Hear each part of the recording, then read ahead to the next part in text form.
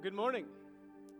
Welcome to First Baptist Church. We are so glad that you've joined us this fine Sunday morning. There's nothing like spring deciding that it's fully going to sprung right when our air conditioner goes out, right? And if you are sitting here this morning thinking, man, I am hot and it's stuffy in here, we're just expecting a little over an hour. Jesus spent 3 days in the tomb. Chill out, all right? We're going to make it through this together, all right? We are so glad that you have joined us for worship, whether it's here in person or it's online. And we do trust that God will speak to you in the ways that you need to hear from Him this morning. And I am excited not just about this Sunday. You know, one of the hardest things, and I mentioned this, to come up with is what we're going to talk about. And this week we kind of like had a flood of thoughts and ideas. And so we've got this Sunday where we're going to talk about Thomas. And then next Sunday, I am so excited as we come together and talk about Mothers of Thunder for Mother's Day. And there's going to be a reason for that. Trust me, it actually goes with the message. And spoiler alert, it's the sons of Zebedee, right? They did have a mother. And so if he was Mr. Thunder, then she was Mrs. Thunder. And so we're going to talk about that. We're excited about that. And then we've got grad recognition, another Sunday. And then we're into Romans. And that is going to be a long road. But we have several weeks, 16 weeks actually, going through the book of Romans. Really excited to look at that. The title of that series is going to be, I Pledge Allegiance, Learning to be a Citizen in the Kingdom of God. And so we are pumped about all that God has laid out in front of us, all that is before us, and we hope that you'll join us not just today, but in the weeks to come as God continues to lead. As we turn our attention now to the Word of God, let's go to the Lord in prayer, shall we? Father God, I thank you so much for your goodness and your grace to us. I thank you for the great love with which you've loved us, Lord, and I do thank you for the empty tomb, which we celebrated a few weeks ago, Lord, but we're still celebrating today because the tomb is still empty. And you are still God, you still are on your throne, you are still all-powerful, and you are still guiding and working and moving in our lives. And so, God, we thank you for that.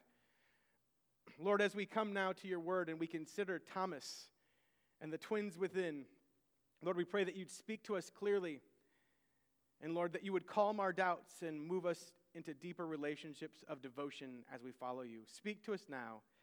In Jesus' name, amen. Amen.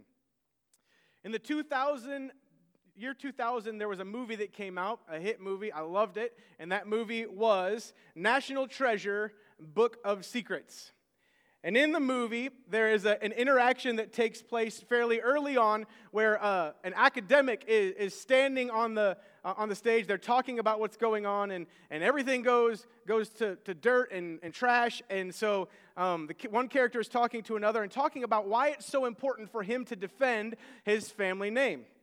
And he says, have you ever heard the phrase, your name is mud? And then he tells this really interesting story about how the modern version of that phrase kind of came into vogue. The truth is the phrase is actually a very old phrase that goes back to Roman times, but it did come into vogue in America during the Civil War. And as the story goes, it all revolves around a man named Dr. Samuel Mudd. Dr. Samuel Mudd, spelled with two D's, Samuel Mudd, M-U-D-D. Samuel Mudd was a doctor in Maryland right around the time of the Civil War, throughout the Civil War and into the end of the Civil War. And he was accused, Dr. Mudd was accused of being a co-conspirator with John Wilkes Booth to assassinate Abraham Lincoln. Well, how did he get that title? What happened that made him a co-conspirator and ultimately caused him to be convicted of being a conspiracy to commit murder? Well, as we all know, when John Wilkes Booth jumped off of the balcony to escape and to make his way to the south, he broke his leg. He broke his leg on impact, and he made his way not too far away to Dr. Mudd's office, where he sought medical attention. And of course, Dr. Mudd, being a good doctor, treated John Wilkes Booth and took care of his leg, which would have been all good and fine, but Dr. Mudd, knowing what John Wilkes Booth had just done, failed to report that he had operated on John Wilkes Booth for a full 24 hours after he had done the surgery. Ergo, a trial ultimately comes, they arrest him, they try him, they convict him of murder, and he died in prison, a convicted co-conspirator in the murder of President Abraham Lincoln. Many historians, however, argue that the evidence against Dr. Mudd is, quote, ambiguous and circumstantial, and that while Dr. Mudd did operate on Booth that night and did fail to report his presence, that he was innocent of any murderous intent. But the damage was done. His name, forevermore, would be Mudd. And our names, when people are talking in a disparaging way about us, they would say that your name is Mudd. But it's unfortunate, isn't it? Because, again, as I just read and as I just noted, the evidence was ambiguous and circumstantial, and that there was no murderous intent. And as far as we keep collecting evidence, there is no evidence that he actually engaged in the conspiracy to commit murder. He didn't have an active role. He just did what doctors do and cared for a patient that ended up on his dining room table. But forevermore, his name will be associated with the assassination of President Abraham Lincoln, and forevermore, whenever anyone does anything wrong or messes up in their life, their name will be Mudd. His name is connected with a disparaging thing. And I tell that story for this reason. I wonder if we haven't done the same thing to poor Thomas. I mean, the fact is, I just said that name, Thomas, and in your mind, all of you were thinking, whoa, whoa, whoa, that's doubting Thomas. Thank you very much. When's the last time that you heard poor Thomas's name where doubting wasn't the prefix that went before it? That's what we know him as now. Is it fair, though? Turn with me in your Bible this morning as we start, and let's look at John chapter 20, verses 24 through 29, where Mr. Thomas earns his name. John 20, 24 through 29. And it tells us this, John 20, 24. Now Thomas, also known as Didymus, one of the 12, was not with the disciples when Jesus came. So the other disciples told him, "We have seen the Lord." But Thomas said to them, "Unless I see the nail marks in his hand, and put my fingers where the nails were, and put my hand into his side, I will not believe." A week later, Jesus' disciples were in the house again, and Thomas was with them.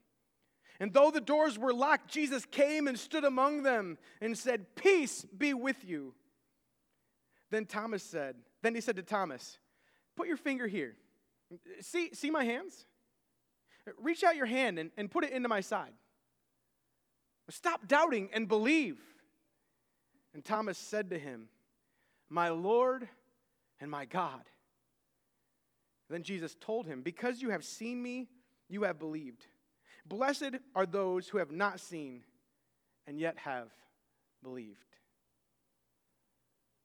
I want to consider poor Thomas this morning and see what's really going on in his life.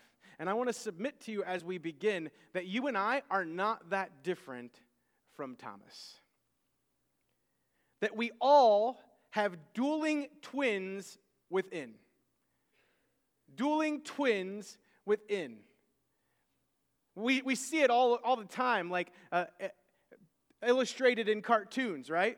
We see it all the time in cartoons, and something bad will happen, particularly in the Looney Tunes, and something would be going on, and Bugs Bunny would be having to make a decision, and then you would have two little things that would appear on his shoulders. One that was the good and had the angelic halo, and the other that had the devil horns, and they would be trying to convince him to go one way or the other. And they would be trying to walk him down one path, or they're trying to influence his decision one way or another. And I would argue that this morning I'm going to talk about two different spirits that I think we see in Thomas that I think are at work in us, but there are lots of different character qualities that are fighting to get out. It's not just twins that are within us. It is legion, right? The character qualities that are battling against one another, both for the good and for the evil inside of us. That's not the devil, that's you, right? I just want to be clear about that. The devil never made you do it. You chose to do it, according to James. And those spirits, that spirit of God that is pushing and trying to move us down the path towards the devotion and the other doubts and the issues and our own sinfulness that's pulling us back, those things are always at work within us. And we see that in the life of Thomas. Now, Thomas, I would say, is the second most disparaged disciple of Jesus. The names of two disciples live in infamy. And they are, say it, Judas. The only one that is more disparaged than Thomas is Judas. Judas, of course, wins the trophy for worst disciple ever. Right? Anyone want to debate that with me this morning? Because I will happily hand you a microphone. Didn't think so, right? Worst disciple ever. He betrayed Jesus. It's not just figuratively, like we talk about that, right? We talk about when someone is going to do something wrong or bad to a friend of theirs, we talk about selling them out, right? Usually we sell someone out as a means of self-preservation. Judas was not selling Jesus out of self-preservation. He sold Jesus out for financial gain. Literally collected the cash to turn Jesus over to them. And he did so with the ultimate sign of affection and intimacy, a kiss. His name has become outright synonymous with betrayal. When we talk about Judas, the disciple of Jesus, even early on, long before he has earned the name, we're like, well, he's the disciple that betrayed Jesus. I want to put a pin in that thought because that's going to be important here in a minute. Thomas, though, comes in a distant, if not noteworthy, second. He is the poster child for doubt. I mean, we even say it to people when they are acting out of doubt rather than faith. Stop being a doubting Thomas. Right? It's 2,000 years later, and this one moment that happens in John 20 is all that we can remember about the dude. Doubting Thomas. We can't even say the one without the other without feeling awkward. Extra biblical sources, however, indicate that our boy Thomas was actually a double loser. Because his actual given name was, wait for it, Judas Thomas.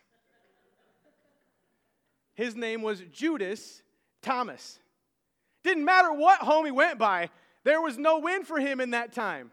Now, why did he go by Thomas? Because if you look at the list of disciples of Jesus, there are in fact not one, not two, but 3 Judases. There is Judas Iscariot, the one that we know of. There is Judas, who was also called Thaddeus, and there was Judas Thomas. I mean, it would have been really confusing. I mean, the Bible might have been a little more interesting if we walked around. Judas 1, Judas 2, Judas 3, right? Like, all kinds of Judas. And the reason for that is Judas was an incredibly popular name at the time. It was actually the most popular name in the first century for a Hebrew young man. Judas was the name. But again, Thomas goes by Thomas, and the connection of his name to doubt is unfortunate, and I want us to consider this morning if it might not also be unfair. I mean, this is how much he's defined by us. I once played a role in a drama for our choir or band. I can't remember which one it was in high school where we toured, and I played Thomas in a drama, and I had 8 different manifestations or instances where I had a line, and every line was the same. Throughout the entire play, all I ever said was, I doubt it. That's it. I doubt it. I doubt it. That was it. 6 times in a 2.5-minute play, I said, I doubt it, because I was doubting Thomas. Is it fair? Now we see that he has 2 names here, that his name is Thomas and also Didymus. These 2 names both mean twin. Both names mean twin. As is often the case in first century culture, he had both an Aramaic or Hebrew and a Greek name. We see it regularly in the Bible, right? Saul's name was not changed to Paul later. It was the Hebrew and the Greek. Christ and Messiah, same title. Just one is Greek and one is Hebrew. What's common? Thomas is Aramaic or Hebrew, and Didymus is Greek. And Thomas, while Judas was an incredibly common name, Thomas was not. There are, in fact, very few instances where they can reference and say that someone was named or called Thomas. It is believed that Thomas was actually a nickname that he was given. Now, how did he get this nickname? One commentator speculates that he was given the name Thomas to commemorate the double portion of doubt he had in comparison to the other disciples. How terrible would that be? Like, it's not just doubting Thomas, but it's doubting doubter, right? Doubting doubter, right? Like, it's triple the doubt. Like, they're doubling down on the fact that this man is known for his doubt. That seems a little bit harsh to me and unlikely. Another option is that he was actually a twin. While we never actually met Thomas, it seems like the most likely option and what scholars tend to go with. As I consider Thomas, though, I do see a man who is dealing with a duality inside of him.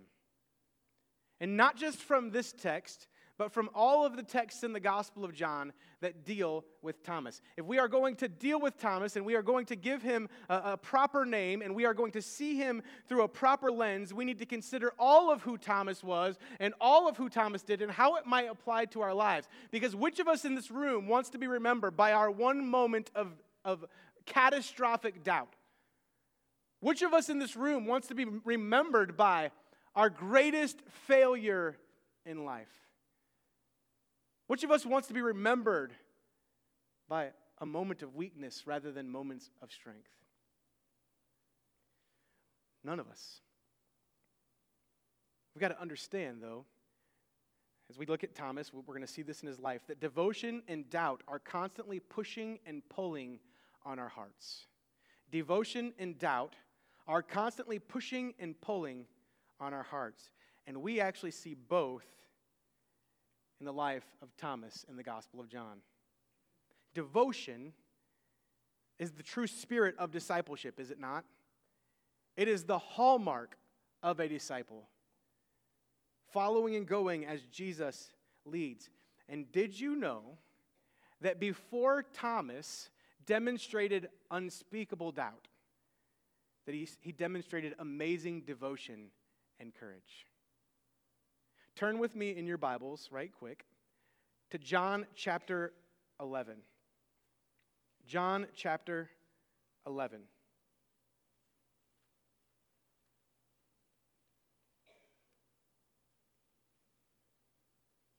says, starting in verse 1.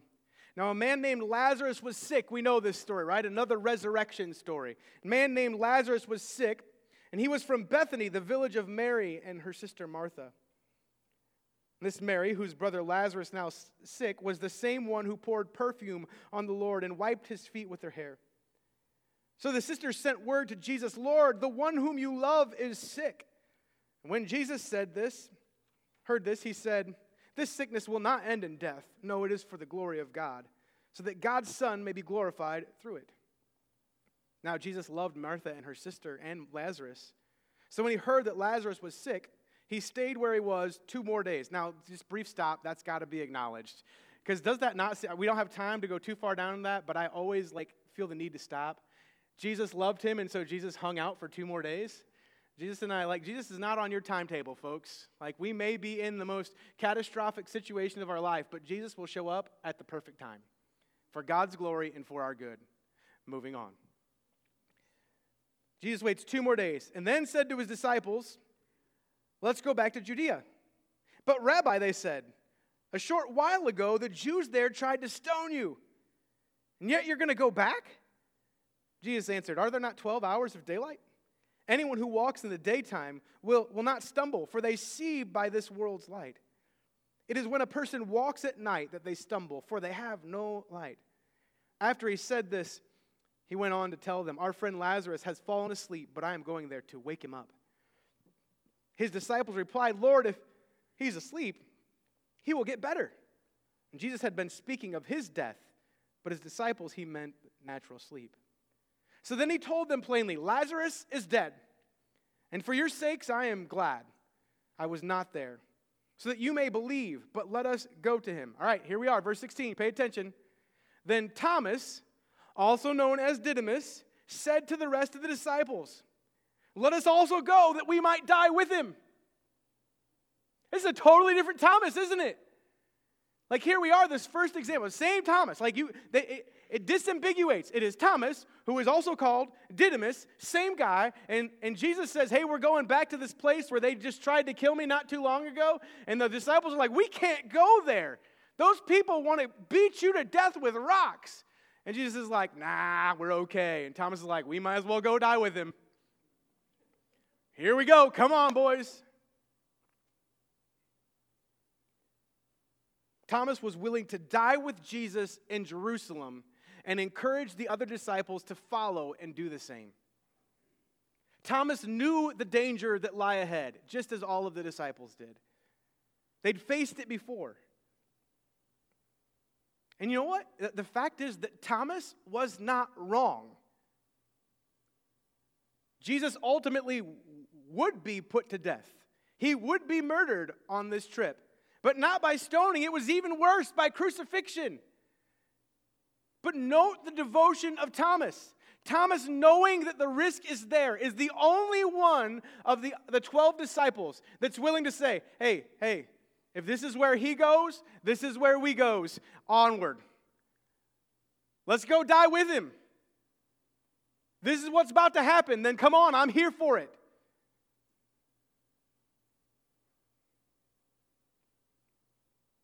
Discipleship, at its most basic level, is a willingness to follow Jesus wherever he leads, no matter the cost. Discipleship, at its most basic level, is a willingness to follow Jesus wherever he leads, no matter the cost. Now, in modern culture, in the modern church, we've taken the word discipleship and we've made it something else. Discipleship is not Christian education. Discipleship is not Bible classes. Discipleship is not rote church attendance. Discipleship is following Jesus in the everyday and ordinary of our lives and standing firm in our understanding of who he was and what he did, regardless of how much it hurts, how much it might cost us, or what good it brings into my life at the moment. Discipleship is not a badge of honor that we put on our Christian, merit badge slings that we wear. And that's what we treat it as. It's information that we upload or into our head. It's hoops that we jump through. That's not what it is. Discipleship is a life dedicated to Jesus. Remember, Jesus said to his disciples, if anyone would follow after me, let him deny himself daily. Take up his cross and follow me. We see that in several of the Gospels. And that's great. When in our modern day, we take that as being figuratively, which is the only way we can take it. Because no one's getting crucified these days. But understand that the disciples may have taken that figuratively and been unsure what it meant at the time. You can no longer take what Jesus says as figuratively after he actually takes up a cross, carries it up on Mount Calvary, and dies. It is no longer figurative. You know what that means when Jesus says that? That if anyone would be my disciple, they must take up their cross daily and follow me. Deny themselves. He's not talking about putting a silver cross around your neck. He's talking about living and dying on the truth of his word, what he did, and following his lead in life. It is a follow to the death proposition. And Thomas was ready to go. I don't know that I'd have been with Thomas on this one. I mean, just think about it. Even Peter doesn't have the courage to say, hey, let's go die with him. Like, you got to wonder where Peter was with that. Thomas. As a matter of fact, when we see Peter in the same instance, Jesus is saying, hey, I'm going to go to Jerusalem and I'm going to die on the cross. And what is it that Peter says in that moment? Jesus. You can't talk like that. That's bad marketing. You're not going to sell any books about Jesus if this is what you tell people are going to do. Like, people aren't going to give to your cause, Jesus, if you're talking all this crazy nonsense about going and dying. Girl, let's soften it a little bit. What does Jesus say to Peter? Hey, Satan, get back in line. Stop acting adversarial to me. Here we have Thomas, though, saying, hey, let's go die with him. Turn with me over a couple more pages to John chapter 14, because we see Thomas again. John 14, Jesus says, do not let your hearts be troubled. You believe in God, believe also in me. My Father's house has many rooms. If it were not so, would I have told you that I am going there to prepare a place for you? And if I go to prepare a place for you, I will come back and take you to be with me, that you also may be where I am. You know the way to the place I'm going. Thomas said to him, Lord, we don't know where you're going, so how can we know the way? And Jesus answered, I am the way and the truth and the life. No one comes to the Father except through me. If you really know me, you will know my Father as well. From now on, you do know him and have seen him. Notice who's the one that causes Jesus to break it open and lay it all out for them. That, hey, you say you don't know the way. And you said earlier, Thomas says, hey, let's go follow him. Let's go die with him. And Jesus now reveals that Thomas is exactly right. When Jesus says, I am the way, I am the truth, I am the life, he's saying, this is it. Like, it is through me, it is through faith in me, but it is also by living like me. You are going to mold yourself into my image. I am it. And Thomas isn't demonstrating doubt in this moment. He's seeking great clarity. We know that he's willing to go with Jesus to the death, right? We just saw that. And Thomas is like, look, I'm good with going there. Just tell me where we're going. Just tell me where I need to go, and I'm in. Thomas was willing to go wherever Jesus led, but he asked for directions how to get there. His doubts or uncertainty at this point are driving him to seek clarification so he can continue to follow Jesus. Doubt was driving him deeper to devotion. Now, make no mistake, though. Devotion will be tested when things get difficult. Even when we know it's coming, Thomas knew full well it was coming, and he still struggled. The struggle is real, even when it's sure and certain. We need to live in devotion to the Lord. In the shadow of the struggle and suffering, however, the spirit of doubt will rise up within us. Now, if we go back to our passage for this morning, John 20, we note that Thomas was the lone ranger not present at the first appearing of the resurrected Christ. Why? Why is Thomas the only one that is not there? William Barclay quotes George V, who had a rule of life. George V says this, if I have to suffer, may it be like a well-bred animal, and let me go and suffer alone. If I have to suffer, let me be like a well-bred animal, and let me go and suffer alone.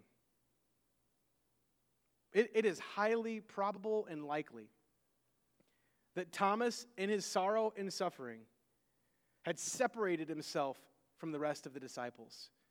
And he chose to face the darkness alone. It really makes sense. If we think about Thomas being this inquisitive, questioning one that constantly has things going on in his mind that other disciples aren't talking about, it makes sense that Thomas would maybe need some relational space, some personal space to deal with his thoughts and his feelings. And it makes sense because is this not what we do?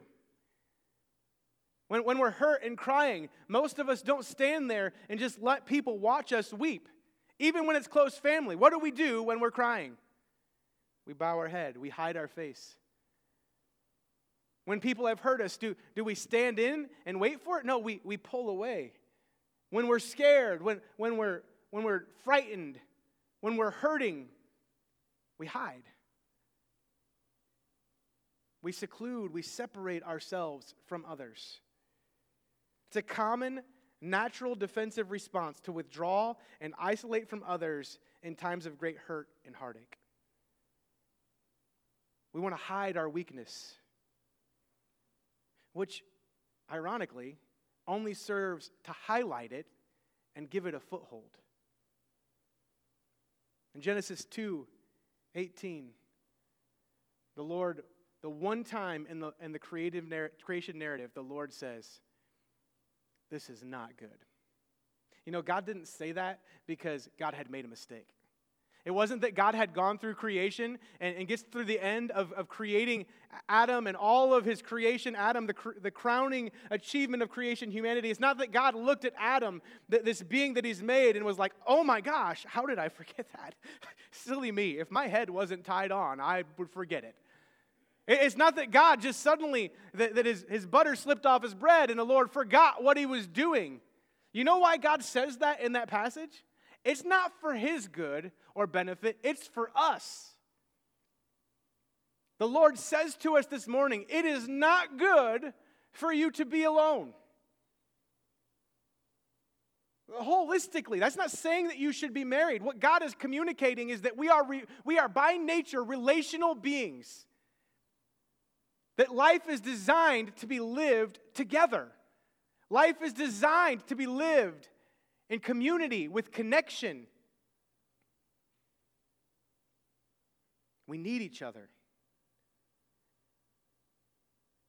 And if my life and ministry has taught me anything, it is that healing is best cultivated in the context of loving community.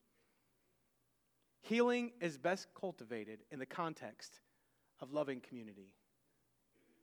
It's when we're willing to humble ourselves and come to one another, to open ourselves up, to willingly let others bear the burdens with us, to willingly allow others to step in and to assist us, to willingly let others offer us a hand up when we need it. We don't, though. We want to, it is a problem all over the world, but it is an extremely American thing to be so hyper-individualistic. We feel like to show any weakness, to show any need for anyone else, will lay us bare and will put us at risk. But we need each other. I can't tell you how many times, and Gene will tell you as well, how many times people call the office in desperate need of help, and as they are telling us they're desperate in need of help, they tell us that they don't want our help. They don't want to ask for our help, but they know they need it. I can't tell you how many people I talk to, who I pray with, who are crying, who are having terrible issues in their life. And I ask, if there's anything we can do for you, please let us know. Like, no, I'm fine. Well, obviously you're not fine, or you wouldn't be sitting in my office. And I don't say that to be funny. And I'm not just pointing the fingers out. I will tell you, there are seasons where I am taking hits as a pastor, where I withdraw from you all. Where when I see you walking in from the parking lot, I quickly exit out the back of my office because I just can't handle it. And it might not even be that you're coming in to do anything mean. I just cannot handle being in your presence at the moment. We do it to our kids, right? Like, how many of you mothers or fathers have ever hid in the bathroom? Don't lie to me. You've all done it. You see the kid coming around one way and you make your way up the stairs. I'm just being honest about it. We do it, don't we? We separate, we seclude as if we're going to build ourselves up or pull ourselves up by the bootstraps, which is physically impossible, might I add. And we pull off to the side as if we're going to fix ourselves, when all the time what we need is to lean into others and to allow them to prop us up and to help us forward. We need each other. And as a result of Thomas's absence, he misses out on what he needs the most, an experience with the risen and living Christ. Confirmation of Christ's word to his followers. Verse 25, we see that Thomas arrives and the disciples tell him that they'd seen the Lord. Again, I told you a couple weeks ago that a testimony was considered airtight when confirmed by at least 2 witnesses. Thomas has 13 plus witnesses who were all saying the same thing, and Thomas refuses to believe. Not only does Thomas refuse to believe, he doubles down on his doubt. Hey, unless I can touch the holes myself, which seems incredibly gross to me, I'm not going to believe, Thomas says. His doubts at this point, however, aren't an outright denial. His doubts serve as an invitation for further evidence. Do you see that in the text? Thomas doesn't say, I don't believe and I won't believe. Thomas says, if I am going to believe, I need further evidence.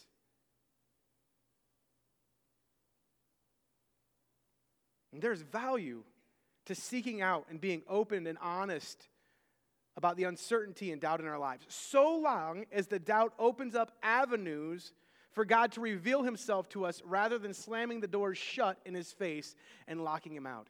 We can't say, Christ, if you'll prove yourself to me, I'll believe, and then say, but you have to prove yourself in this narrow way.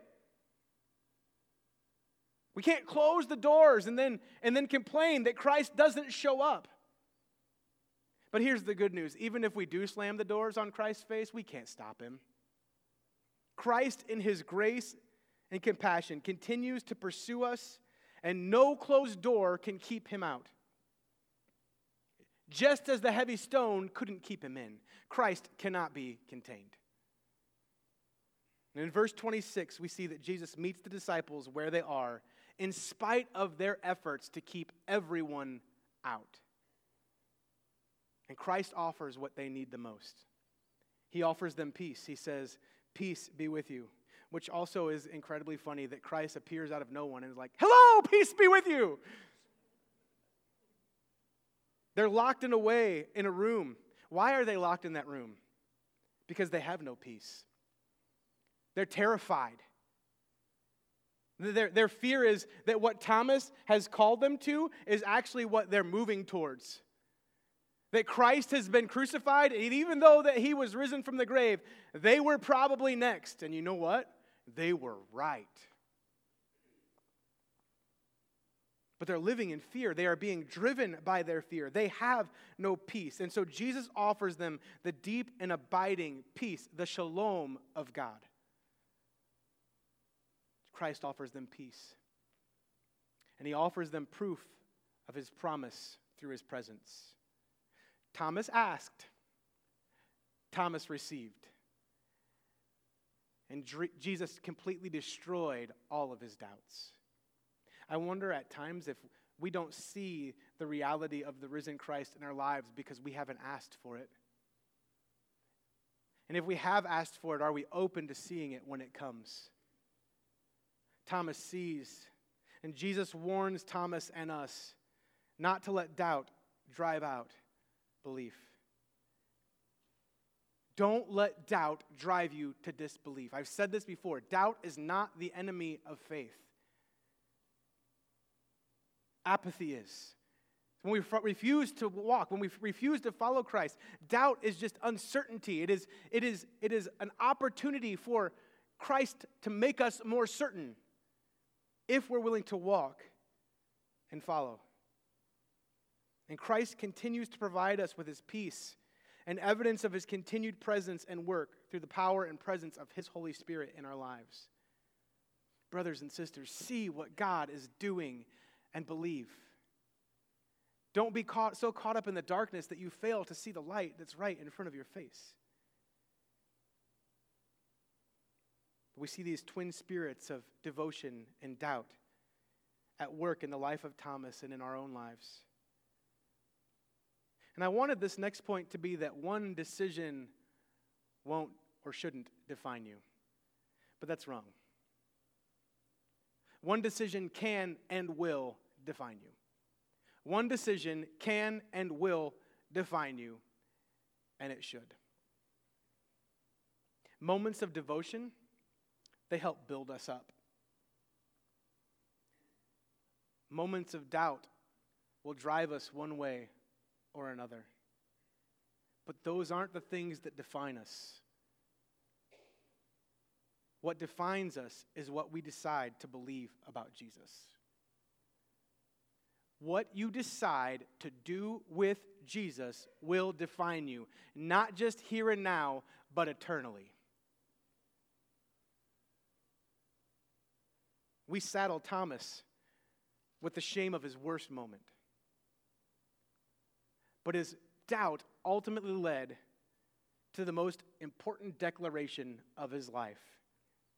In verse 28, Thomas said to him, "My Lord and my God." This is one of the first instances and most unambiguous instances in the Bible where the divinity of Jesus is declared outright.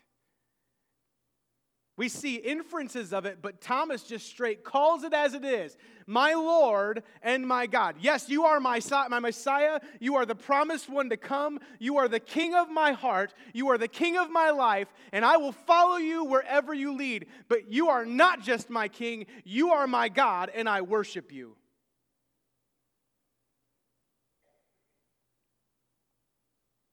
That moment's what defines Thomas. He's not doubting Thomas. That's not where he ended. Where did he end? With a declaration of belief. And he's the first of the disciples that makes it, my Lord and my God. He is not doubting Thomas. But that's what we saddle him with. And I think that happens in our own lives. We all have moments of great success, and we will all have moments of great struggle. We will all have life-making wins and heartbreaking losses. But those moments do not determine our eternal identity and destiny. What determines our eternal identity and destiny is only and always what we do with the resurrected Christ. What do we do with Jesus? As a community of faith, both here at First Baptist Seymour and around the world, we need to take care that we don't define others or ourselves based on their shame or their success. We need to see them through the lens of God's grace and love, and we need to love them as He loves us. And Christ invites us to believe. Christ says to Thomas, "Because you've seen me, you have believed. Blessed are those who have not seen and yet have believed." So the question must be asked this morning. What will you choose to believe about the resurrected Christ? What will you do with Jesus? The twin spirits of doubt and devotion will continue to tug at our hearts. They will continue to mold and make us. May we be aware of their presence and make sure that they are driving us towards greater faith in Jesus and greater devotion to His calling for us. May we engage in His community of faith, in His body, the church, that we might lift one another up and carry one another forward in our moments of weakness and celebrate one another in our moments of strength, but always, always, always pointing one another to Jesus, our risen and living Lord and God of God. Father God, I thank you for your goodness and your grace in our lives. I thank you for your suffering and our salvation. And I pray that you would work and move in our hearts this morning to convince us of the truth of who you are and the calling you have for us. In Jesus' name, amen. This time I'd like to invite the deacons to make their way to the front. This morning we have the privilege of partaking in communion together. And as we do, we're going to return to some semblance of what we've done pre-COVID. We're going to serve you communion where you sit this morning. And as the deacons, part of why we're doing this is to give you a moment to think and to reflect and to consider what Christ has done for you. To understand the significance of the shed blood of Christ. To celebrate that together. Father God, I pray that you would bless these elements, this your body, and this your blood. And Lord, I pray that as we celebrate communion this morning, that we would truly be your community of faith, transformed and changed through your shed blood, remade into your image, and empowered by the presence of your Holy Spirit within us. In Jesus' name, amen.